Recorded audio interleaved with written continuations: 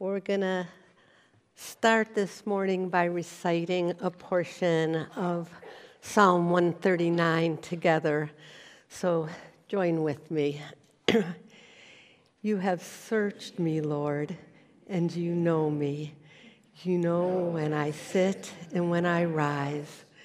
You perceive my thoughts from afar. You discern my coming and my lying down.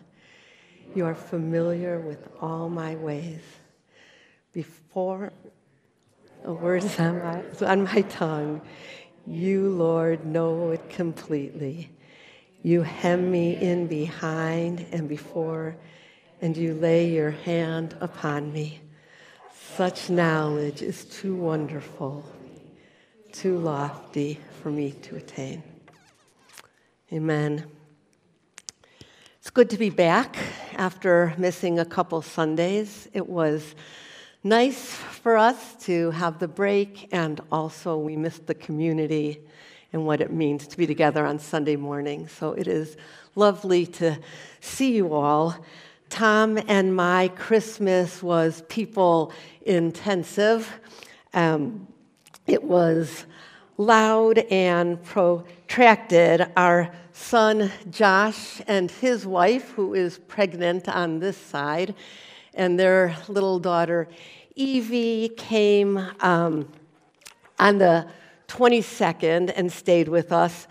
Tom's mother, who is wonderful and 86, drove here from Holland, Michigan alone and joined us on the morning of the 23rd. She's not in the picture because she's taking it. And then on the 23rd, in the afternoon, we had a big Christmas party with all of our kids and all of our grands, which was heavenly and loud and busy and wonderful. And then for the next few days, there was just a lot of traffic in and out of our home.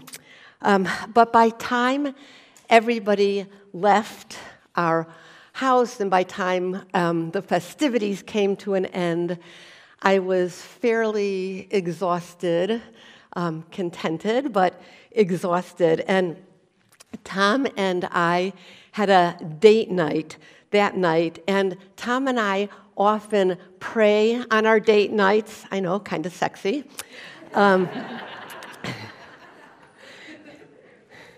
But as I was praying, I had this feeling of, oh, I kind of remember you, Jesus, or this sort of feels familiar to me, opening my heart in an intentional way to the divine. Like, this is kind of familiar. There was a freneticness around the holidays for me, and maybe for some of you as well, that can make even prayers feel like one more thing to check off on our to-do list. And so knowing about God stays intact. But knowing God, experiencing God, relating to God, touching God, talking to God in ways that are intentional and ways that take over our imagination can get pushed aside. So this morning, rather than talking about God alone, my hope is that we can all have an opportunity to encounter God. And we're going to do something that we do 2 or 3 times a year now at Sanctuary. We're going to engage during this time in a few simple practices as part of our service. And then at the end, during communion, we're also going to have an anointing with oil service. David, Tom, and I will be praying, so whether or not you want healing or a specific prayer, or you just want blessing from God, we're going to have an anointing service as part of our communion.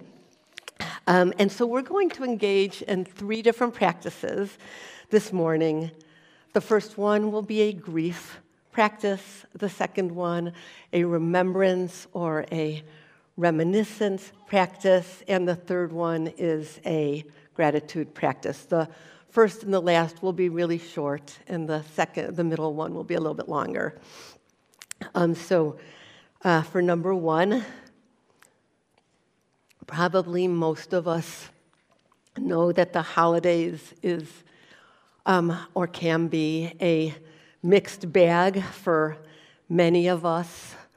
The losses that we have experienced or are in the midst of experiencing can take center stage in our hearts.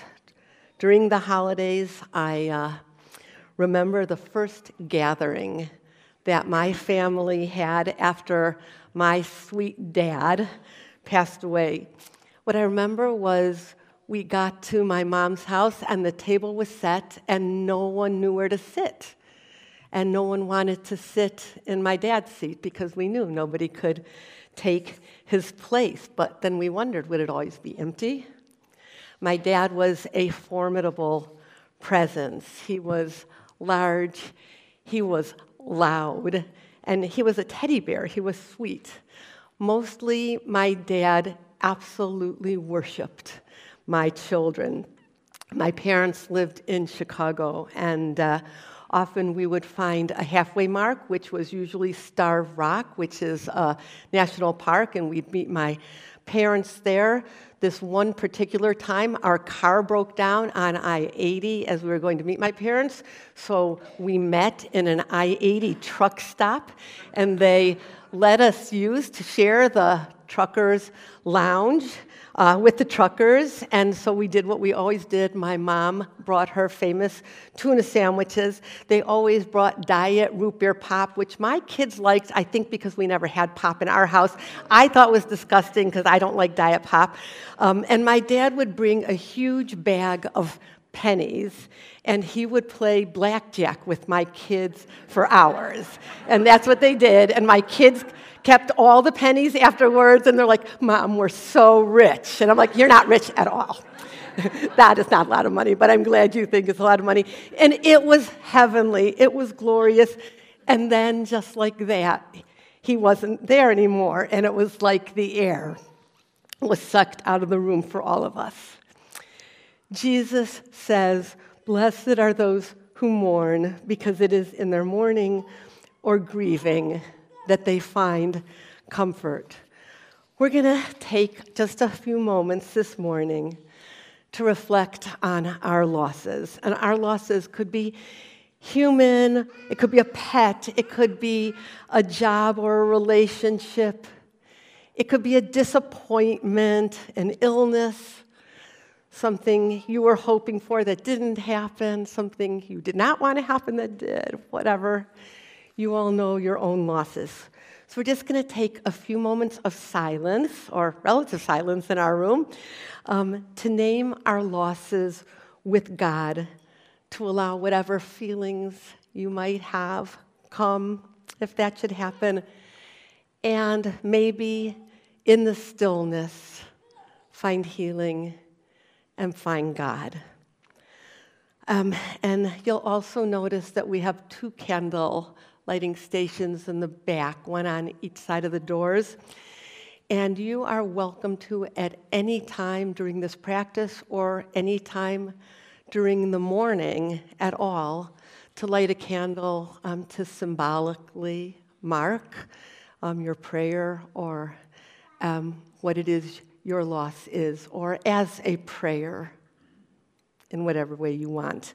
And then we'll close in prayer. So we're just going to take a few moments of silence now as a grief practice for you to use however you would like. And we're going to pray Isaiah 6, 1 through 3 together.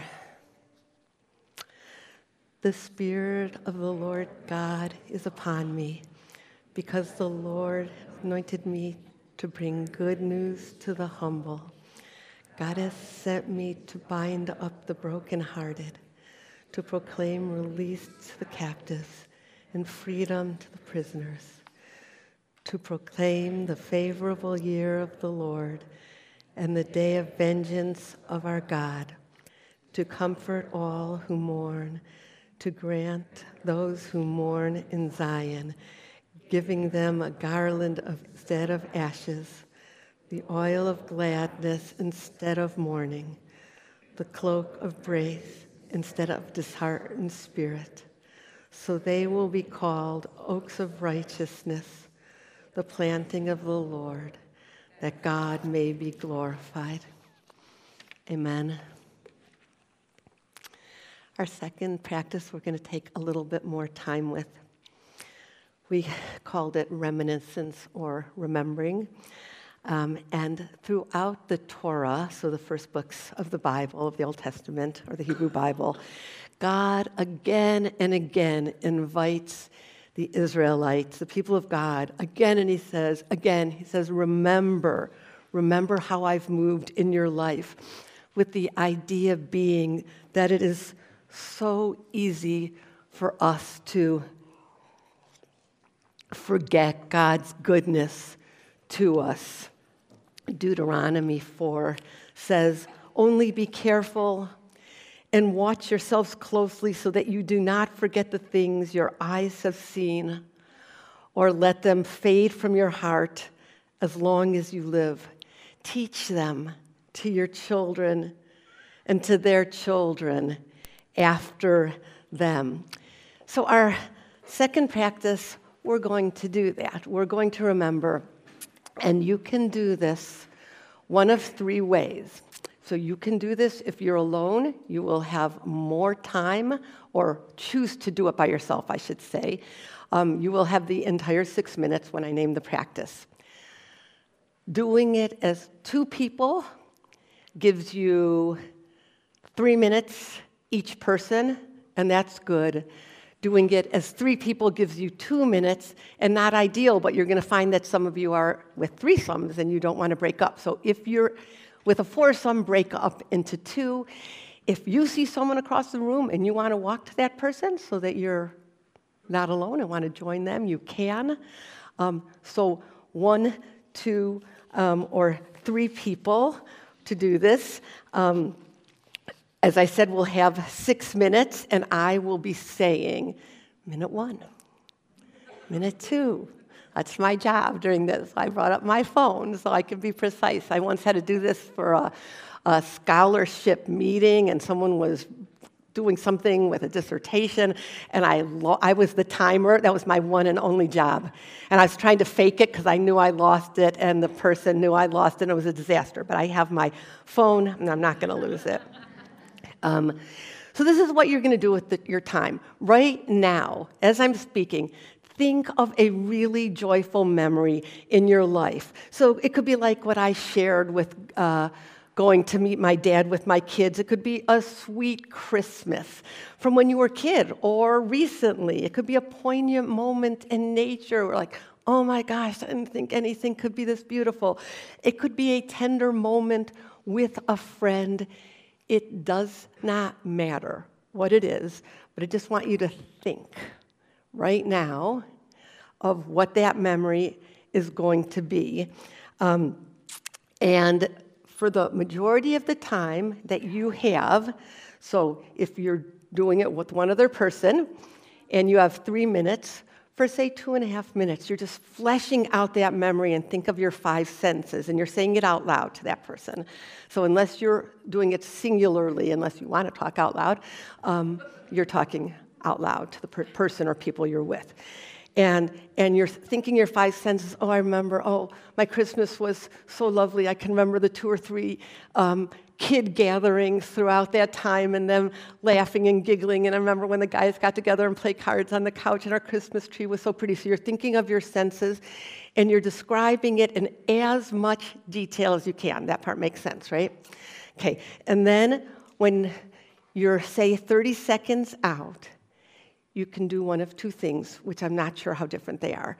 But the idea is to connect with Jesus.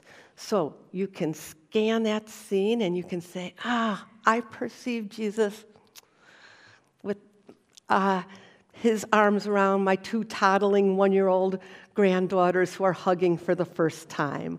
Or, I see Jesus smiling at me and saying, Adey, I love the things you love. But maybe you don't see Jesus. Maybe it's not that easy to close your eyes and see Jesus. but you know Jesus. And so maybe you'll say, I imagine this Jesus who I know to be good and to be eternal, to be looking at my children with the same love I have, or to be seeing this beautiful scene in the same way. I imagine Jesus saying to me, I love you. I'm with you in this. So if you don't perceive something in some mystical way, you can just say, this is what I imagine Jesus doing, and that'll be your last 30 seconds. Okay, so everybody find your gatherings, or if you're alone, that is okay, but find your gatherings of 1, 2, or 3 people. If you have to move somewhere, you can. Okay, now, I'm going to time you. Stop talking for just a minute, okay? And unless you already started, which is great. Quickly decide who's going first, and I'm going to time you, and it's you and your partner's job to figure out when to start talking about Jesus. You have to divide it by 6 minutes, by however many there are of you, and I'm just going to keep going with the minutes. But you've already started, so go now, first person. And we are at minute 6. Amen. Did everybody have a chance to have a good memory? And did any of you see or perceive or imagine Jesus in your memories? Okay. Okay. I was looking at you, Onyx and Jen, and I think you were the two who I saw cry during both practices. And I saw you crying during the first, which is your own personal thing, but then I saw you laughing with tears during the second, so I thought, well, they're taking advantage of this. Our third practice and final one will be short again, and it's a gratitude practice. So by now, we all understand the importance of gratitude. Harvard researchers claim that we are happier people if we practice gratitude. The Bible actually mentions gratitude and thanksgiving, inviting us no less than 229 times into the practice. The Apostle Paul says in 1 Thessalonians, rejoice always, pray continually, give thanks in all circumstances, for this is God's will in Christ Jesus. And I don't read that as you got to work really hard to do that. I just think there is an invitation to us to find God, to remember God's goodness, to grieve with God, and to be grateful for God. So we're just going to take a couple moments, and we're going to essentially say, God, I am thankful for you're doing this one internally. Again, you can name a lot of things or just one thing, flesh them out, however you want to do it. We'll sit with this for about a minute. I hope I appeared in some of your gratitude. I'm just kidding. Okay. Just before the holidays, someone who I love so much in this community discovered that they had a suspicious tumor and that they were going to need surgery. And everything worked out okay, but there were some really hard and scary moments, and there was some real suffering, because there's suffering in life.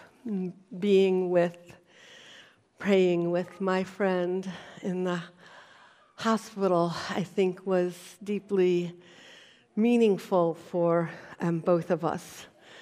Somehow in this hospital room with little light, the windows were shuttered and couldn't be opened and overlooked a roof. But in this vulnerable moment for my friend, the act of praying together was magical. And it had a bit of the feeling of the heavens opening and God's pouring out God's blessing, like Ruach, the Spirit filling the room. I felt it, and she felt it. And I wanted that moment for us this morning. So as we move into communion, as I said, in addition to communion, there will be an opportunity for anointing. And normally when we have an anointing service, we just choose a few people from the congregation and have them do it. But I sort of felt this morning I just wanted it to be Tom and David and I. So once again, there are candle lighting stations. Feel free to light a candle if you want. Communion. And if you would like to receive blessing in the form of anointing of oil, we would be happy to do that as well. So at this time, we'll transition to worship. The worship band can come forward. Please stand with me as you're able.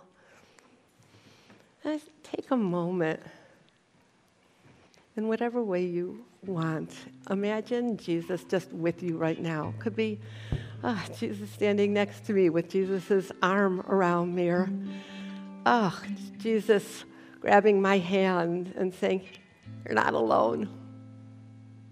You kind of feel alone, but you're not alone. Or Jesus saying, "I completely see you and I completely love you." Let's take a moment and let Jesus' presence be with us.